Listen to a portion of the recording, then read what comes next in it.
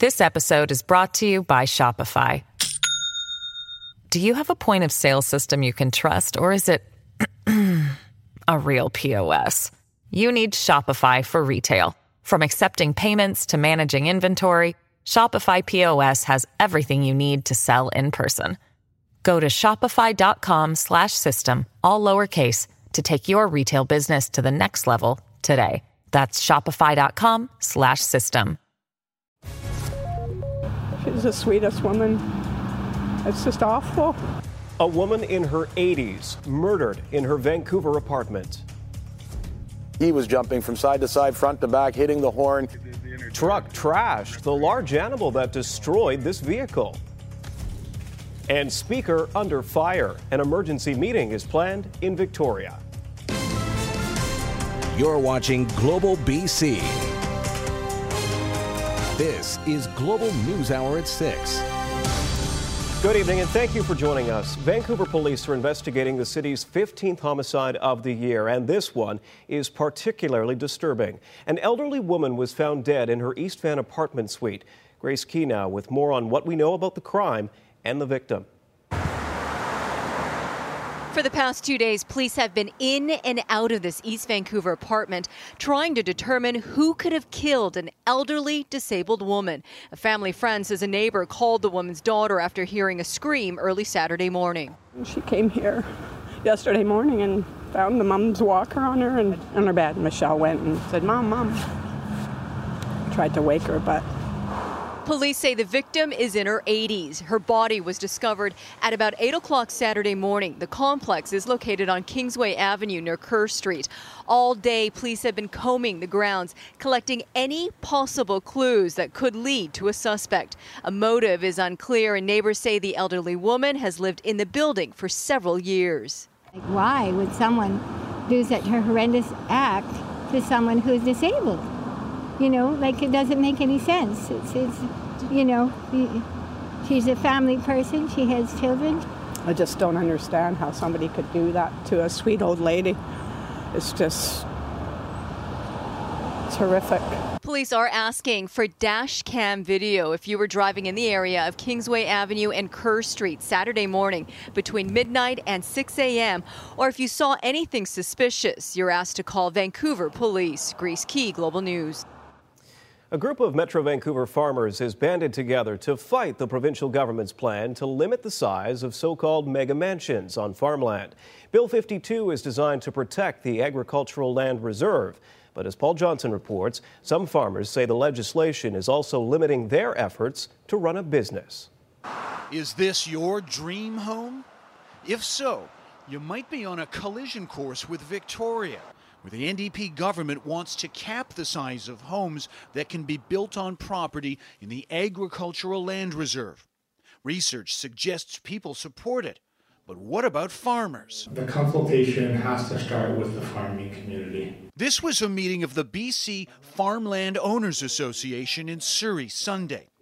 They say that if the government had bothered to ask them about Bill 52, they'd know there's another side to the story of the so-called scourge of the mega mansions. We're all for preserving farmland. Gurdial Bad is a farmer and realtor who specializes in farmland. Farming is not a one-person operation, it's a family operation. In a lot of cases, a joint family operation. Allow these farming family to build a home that is suitable for their needs. Here's what you might call a really big house on some farmland near Cloverdale. These farmers, though, were telling us that the reality of farming today means they need space for their families or even their extended families to make a go of it. That this isn't about property speculation or rental opportunities. The current bill would limit the size of new homes on ALR land to 5,400 square feet and would make that uniform across the province, regardless of local zoning laws.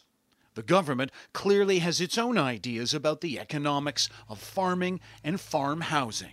Every time you create something like a mega mansion on that land, what it ensures is that new and young farmers will never be able to farm that land. It also takes away from the capacity, if it's bigger than that, the capacity of that land base. But the Farmers Association is also pointing out another disconnect. The assumption that very large homes on farmland are just plain excessive. Many here say if you've got the means and desire to build big on your own property, who's to say that's wrong? One man's mega mansion is another man's home. Paul Johnson, Global News. Another big healthcare announcement from the provincial government today. Vancouver is getting its first urgent primary care centre.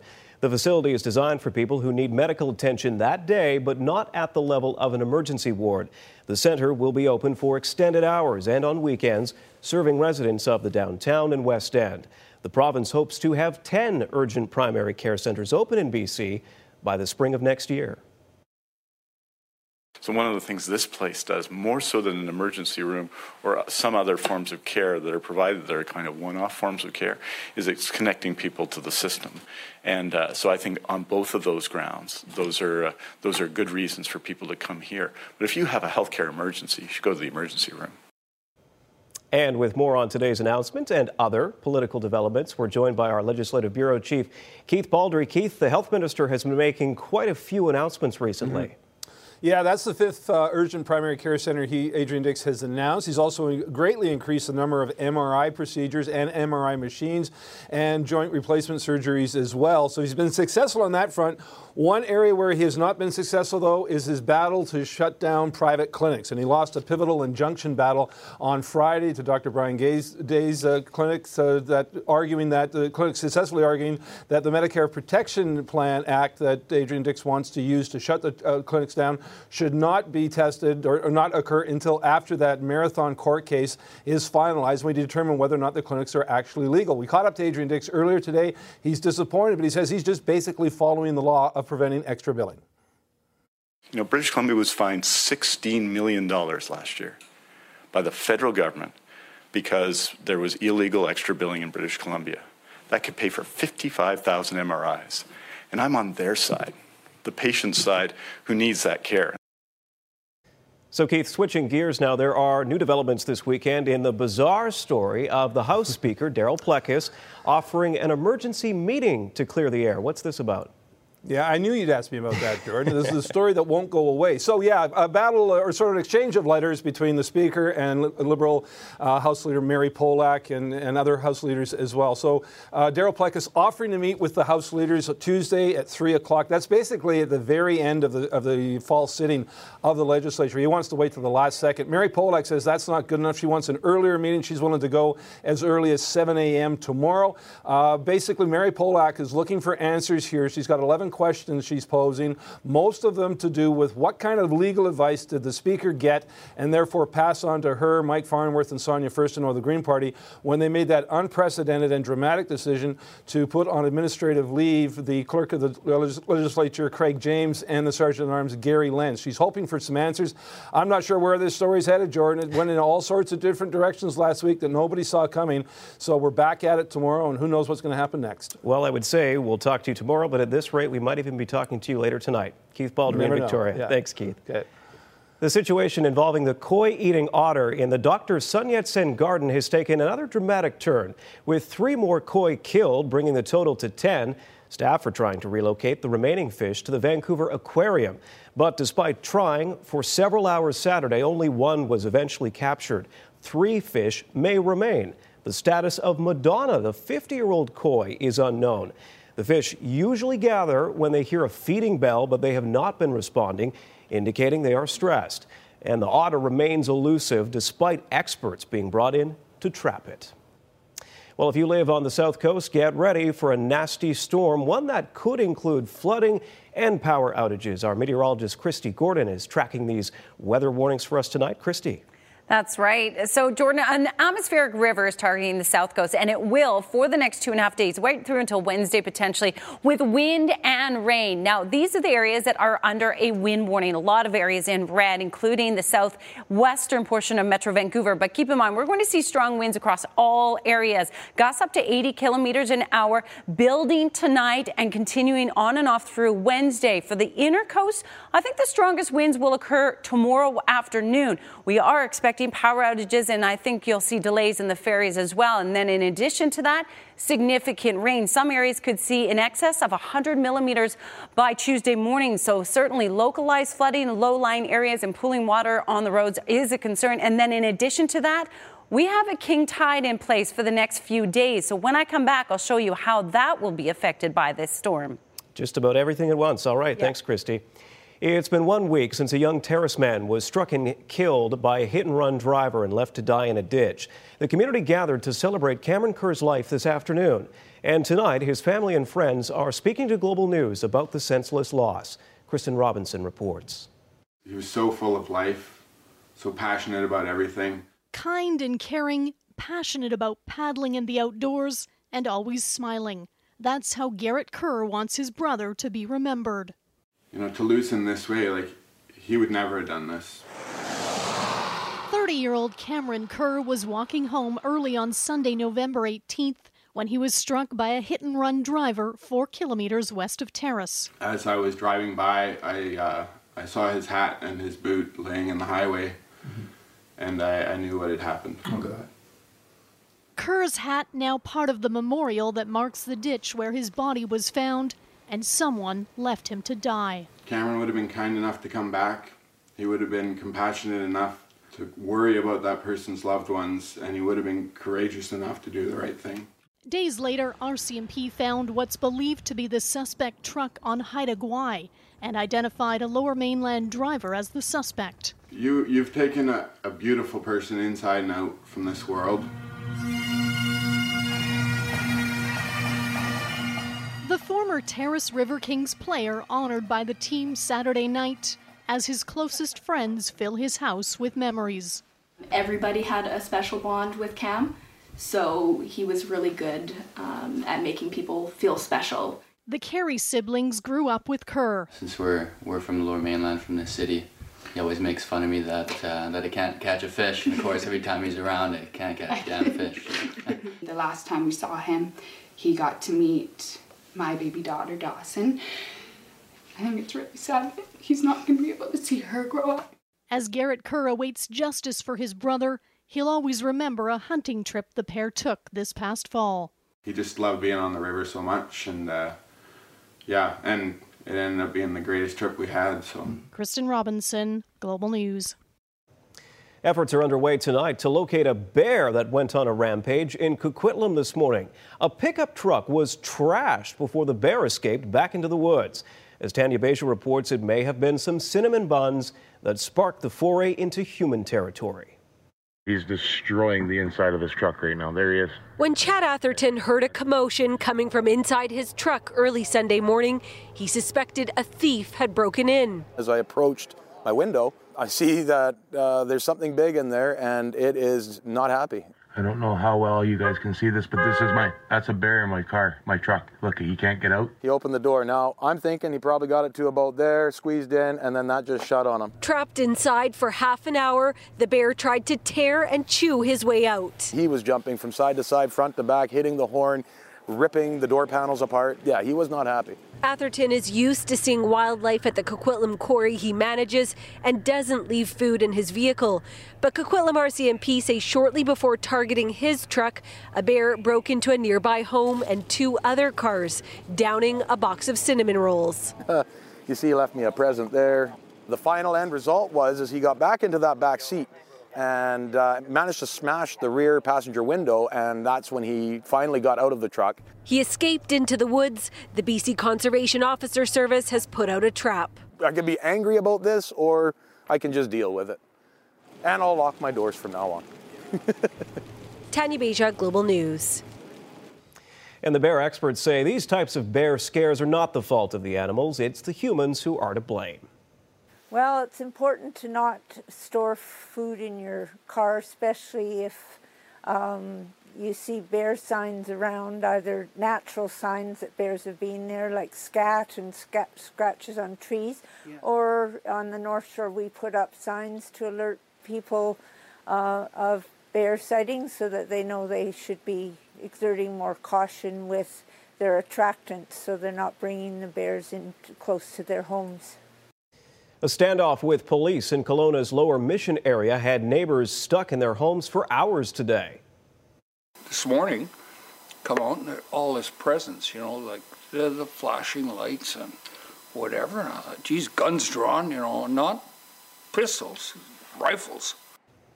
RCMP were called to a home on Cook Road around 9:30 this morning to reports of a distraught man. This led to a standoff. Nearby homes were evacuated. Cook Road was blocked off, and people were told to avoid the area while they talked to the man. Just after 1:30 this afternoon, a 40-year-old man turned himself over peacefully. He come out and he had his hands in his head, and they laid him on the ground because a SWAT truck was pulled right in, face first to the building. That laid down, and after that, I don't know. They must took him into custody. Moen told Global News that he heard 3 very loud bangs in the neighborhood around 11 last night that he thought sounded like gunshots. The Transportation Ministry is putting out another warning to truck drivers to make sure their loads are secure before they hit the road. Case in point is this rig that was pulled over in Delta this past week with what looks to be a snowcat of some sort dangling off the side. Commercial drivers are being encouraged to ensure load securement devices are not worn out and tie-downs have proper workload limits.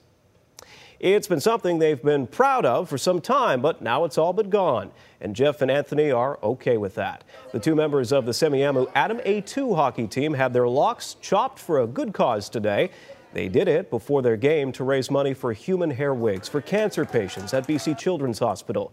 In addition to the hair, which is being donated, the goal was $2,000, and they've already more than doubled that. We're cutting our hair for kids that need to have to go bald because they have cancer, and we're donating our hair for wigs so they can make wigs out of it. I didn't plan to do this when I first started, but then I found out you could do it, so I decided why not if I have the hair to do it. Welcome back. U.S. border authorities have closed the busy crossing between San Diego and Tijuana, Mexico, after hundreds of migrants made a run for it, some of them breaching the fence and throwing projectiles at agents. Mexico now vows to deport many of those involved. Drastic measures. The U.S. has shut down a major point of entry with Mexico after hundreds of migrants, desperate for entry into America, rushed the wall between Tijuana and San Diego today. Jorge Montañez says that he, like many, are worried President Donald Trump will make them stay in Mexico while seeking a better life in the U.S. We don't want to be in cage. We don't want to be in prison. Others are increasingly frustrated at living in camps and makeshift shelters. These migrants are fed up. They have left their shelter and they're heading to the San Ysidro point of entry. They plan to surrender in person and file for asylum before it's too late. But many broke through the police line, crossing under the bridge over a river filled with raw sewage. On the other side of the border, some San Diego residents rallying in support of the migrants. They are not criminals. These are people who are seeking to protect their lives and to rebuild their livelihoods. Others protesting the military might at the border. Does it feel like a war zone to you? It absolutely does, and I think it's just intimidation. Tonight, the border is shuttered. The migrants out of options for now, having nowhere else to go. Hans Nichols, NBC News, Tijuana, Mexico. In Alabama, there was an emotional plea for justice today from the family of a teen mistakenly gunned down by police outside a mall Friday night. Amantic Bradford Jr. was shot and killed by a uniformed police officer. Police initially fingered Bradford as a suspect, saying he shot an 18-year-old man and a 12-year-old girl during a fight and was seen pointing a gun. The next day, police admitted to shooting the wrong person. The officer involved is now on leave, but the family is demanding answers. Chief Police needs to address it because that was unacceptable, and it never will be acceptable by my book, and it hurts me to the core. My son is gone. I can't get him back. But you vilified my son like he was a straight criminal. He loved people. He was not a killer. And I want everybody to know that and understand that. That's who he was. He was a very loving person. The European Union is calling on Russia and Ukraine to de-escalate a tense situation in the Black Sea. Ukraine says 3 of its vessels were seized today by the Russian Coast Guard, including 2 that were fired upon. The Ukrainian Navy says 2 crew members were hurt. Russia has blamed Ukraine for illegally entering waters off Crimea. But according to a 2003 treaty, those waters are shared. In recent months, tensions have been escalating between the 2 countries over the passage. Tomorrow, Ukraine's government is expected to vote on declaring martial law over the conflict. After almost 2 years of negotiations, British Prime Minister Theresa May finally got the support she needed from all 27 members of the European Union on a Brexit deal. While a major hurdle has been cleared, it still needs to be passed by the UK Parliament, and that won't be easy. Best deal possible for Britain. Now it's time for everybody to take their responsibility. A stark message from EU leaders in Brussels Sunday as they urged the UK to back Theresa May's contentious Brexit deal. After years of tough negotiations, the British Prime Minister's plan finally has the approval of all 27 EU states. But the challenge is now in Britain, where it still faces furious opposition. EU leaders took barely half an hour to rubber stamp the 600-page agreement on Sunday after last-minute talks on Gibraltar cleared the way. The biggest question is now whether May's divided minority government can steer the deal through Parliament, where opposition is fierce. The agreement sees London following many EU rules to keep easy trade access and includes a backstop which could align Northern Ireland more closely with the EU if no other way can be found to avoid a hard border with the Republic of Ireland. May made a direct appeal to the British public on Sunday, writing an open letter to the nation urging everyone to save Brexit. She said the deal is in the, quote, national interest, one that works for everyone, whether you voted leave or remain. Talk back in Brussels included 4 possible scenarios if Parliament blocks the deal. A second referendum, a general election to find a new British leader, a renegotiation with the EU, or simply that Britain will crash out of the bloc on March 29th. A small Nova Scotia town is in mourning over the tragic death of a young girl in a Santa Claus parade. It happened Saturday when the 4-year-old fell under the wheels of a float. We have the latest from Global's Jeremy Keefe in Yarmouth. Well, today this community is in mourning. The town of Yarmouth remains in shock 1 day after a 4-year-old girl lost her life resulting from an accident at the Santa Claus parade. The annual procession was making its way through the intersection when the young girl somehow fell underneath one of the parade's floats. Although emergency response was on scene and transported the young girl to hospital, she was pronounced deceased shortly after arrival. It's hitting the small town particularly hard. Well, it was a Santa Claus parade, so there was a lot of people from the public, people participating in the parade. So when something like this happens, it makes a fairly chaotic situation. The whole community is really grieving with the family and those that were involved. So it's about pulling together a community, making sure we're okay. The town of Yarmouth has enlisted the help of a grief recovery specialist who will set up at a local hotel this evening. They're encouraging anyone who's suffering stress as a result of this incident to attend. Meanwhile, RCMP say their investigation is ongoing to find out exactly how this happened. Jeremy Keefe, Global News, Yarmouth, Nova Scotia. A reward is being offered to find the person or people responsible for killing more than a dozen sea lions in the Seattle area. In the past 2 months, 6 sea lions have been found shot to death in central Puget Sound. Another 7 have died from what's described as acute trauma caused by humans. A $5,500 reward is being offered for information leading to the arrest and conviction of those responsible. Well, it sounds like the opening line to a bad joke. A bear walks into a police station, but this was real. The bear appears to take a peek through the window of this vehicle inspection facility, then opens the door and wanders in. Eventually, it walks out the same way, followed by 2 armed officers. The bear wasn't caught, and there was no damage to the facility. Their second bear story tonight. He walked in on his hind legs like a person. He knew what he was doing. Whistling and he was looking for donuts. Yeah.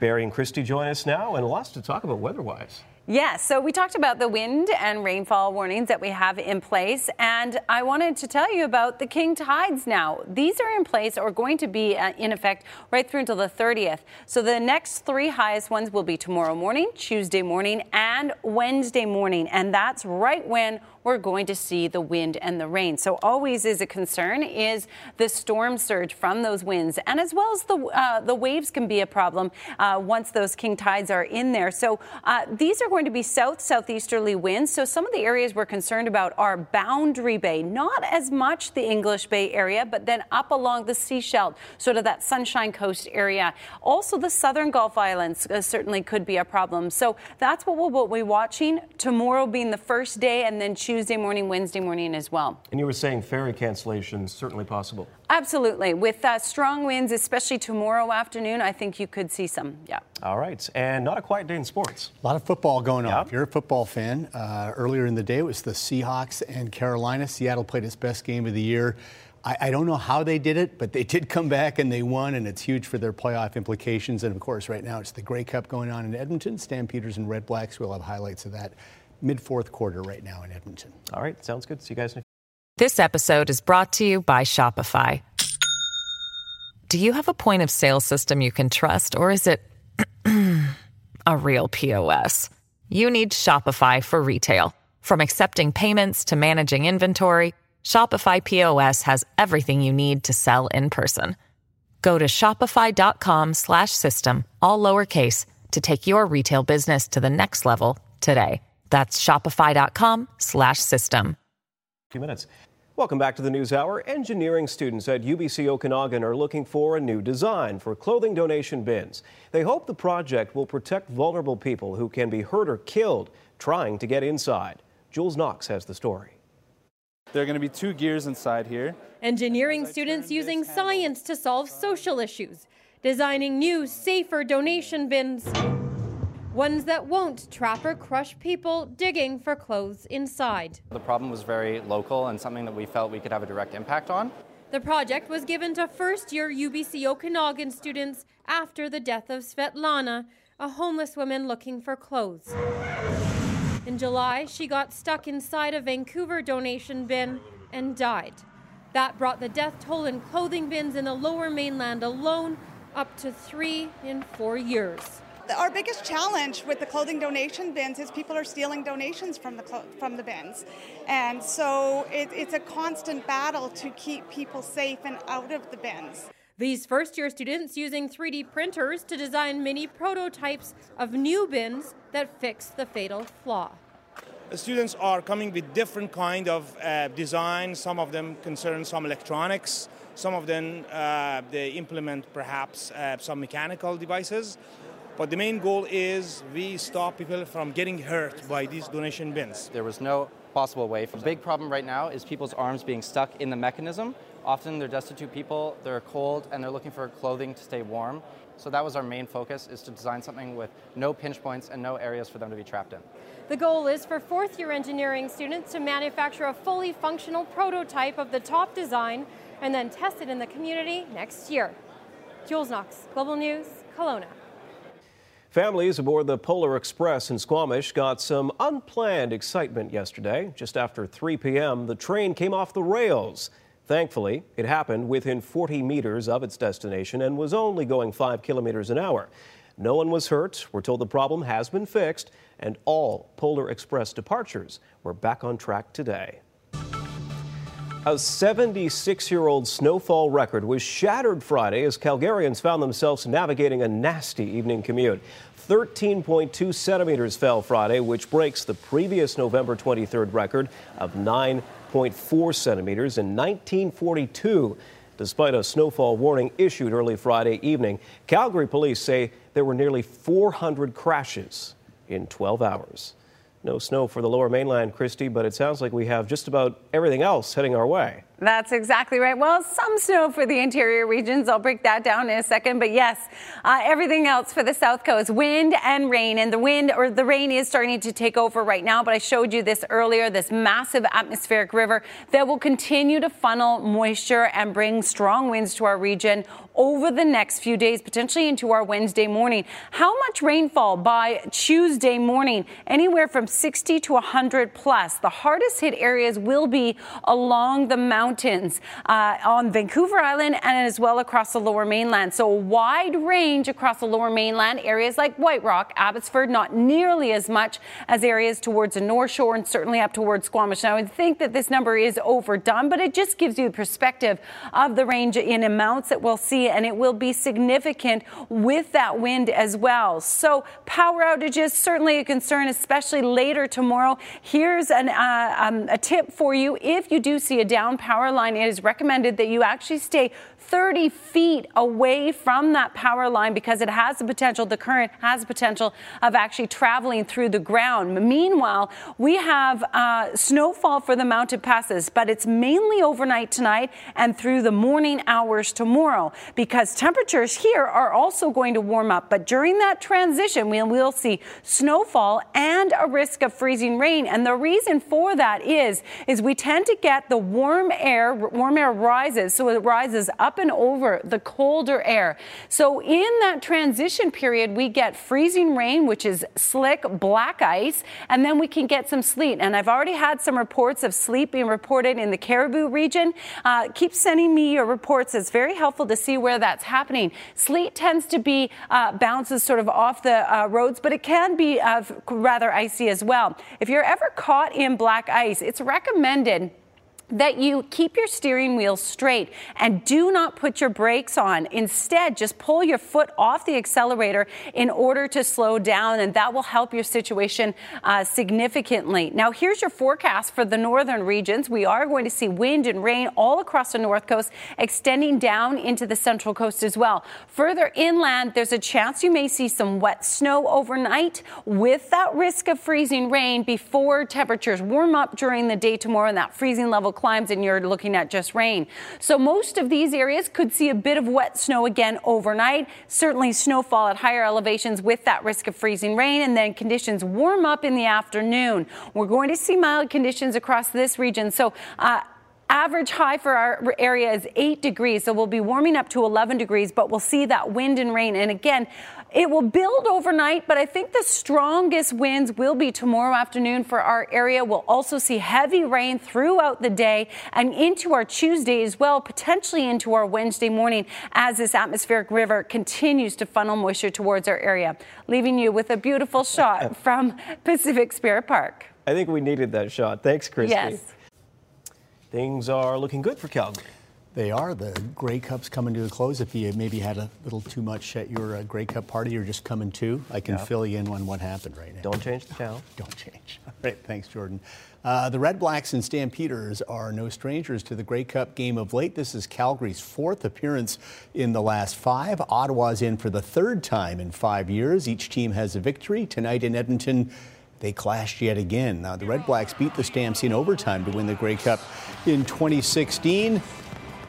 Calgary, losers of the last 2 big games, trying to make good this time. Bo Levi Mitchell, perfect throw here to Lamar Durant. Great grab, dives in for the touchdown. The former Centennial High School and SFU star gives the Stamps a 14-3 lead. But late in the half, Ottawa with a big play from Julian Fioli-Gadino. Just refuses to go down on this play. Bowls his way in for the touchdown. It's a 55-yard play. 2-point conversion was good, and the Stamps lead was cut to 14-11. But the Stampeders answer with a huge momentum swing play. Terry Williams with the punt return in the dying seconds of the half. Footing a little slick in Edmonton tonight. Advantage to the guys with the ball. Williams explodes. 97-yard touchdown return. It's a Grey Cup record for distance for a punt return touchdown. 21-11 Calgary at the half. The defensives have dominated the second half. Ottawa going for it on 3rd and short, deep in Calgary territory, but Brad Sinopoli separated from the ball. Calgary's defense coming up large, and it looks like Calgary's going to hang on. They're up 27-14 very late in the fourth quarter.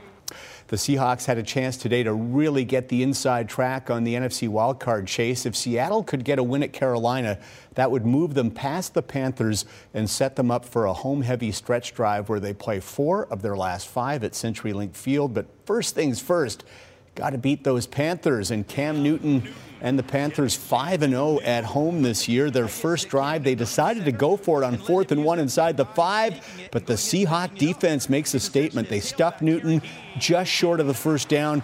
Panthers get nothing. Second quarter, Seahawks were down 10-3. Russell Wilson to a wide-open Trey Madden, a rare touch for the fullback, just short of the goal line, but the Seahawks would punch it in for the touchdown. Seattle trailed 13-10 at the half. Third quarter, Carolina driving again, but again, the Hawks defense comes up big. Bradley McDougald with the interception in the end zone.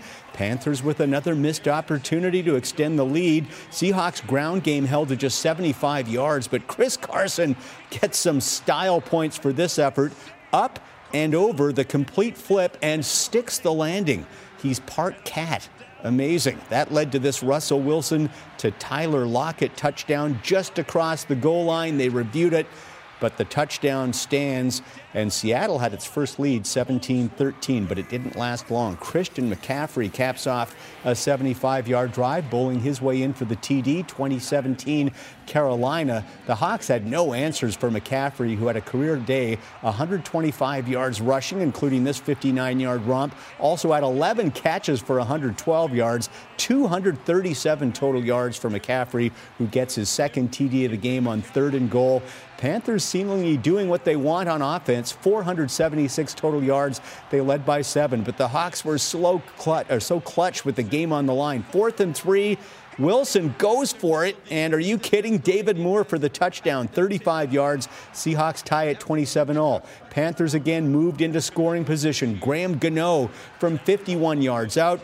Had yet to miss from beyond the 50 this year, but that streak ends, pushes it right, and the Seahawks have time to go win this thing. And once again, it's Russell Wilson, buys some time, and then goes deep to Tyler Lockett, a 43-yard gain down to the Carolina 10. Wilson, 339 yards passing, and so many of those completions with the game on the line. That sets it up for Sebastian Janikowski from 31 yards out, drills it, and somehow the Seahawks pull off an improbable victory, 30-27. They're now 6-5. They control their own destiny to make the playoffs. A gutsy road win for Seattle.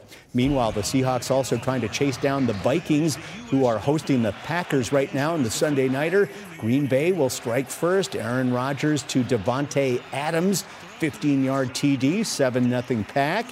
The Vikings tied it up, but the Packers regain the lead in the second. Aaron Jones around the outside on a 6-yard TD rush, 14-7 Pack, but the Vikings respond as these two NFC North rivals go back and forth.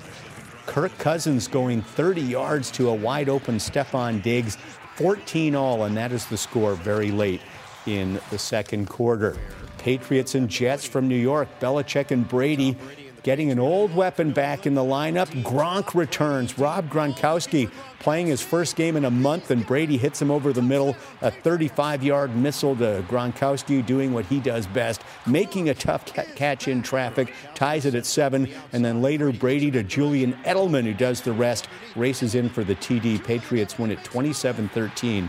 They improved to 8-3. And we got Steelers-Broncos from Denver. How about some trickery? Steelers line up for the short field goal, but it's a snap to the kicker, Chris Boswell, who finds offensive lineman Alejandro Villanueva for the touchdown. What a call. Ben Roethlisberger loves it. 10-10 at the half. Third quarter, Steelers on their own 3. Roethlisberger from his own end zone just gets it off in time to Juju Smith-Schuster, and Juju does the rest. Blazing speed, finishes with the stiff arm, a spectacular 97-yard catch-and-run touchdown, 17-10 Pittsburgh, but it wasn't enough. Broncos come back in the fourth. Phillip Lindsay 2-yard touchdown run, and the Broncos end the Steelers' 6-game win streak, 24-17, the final.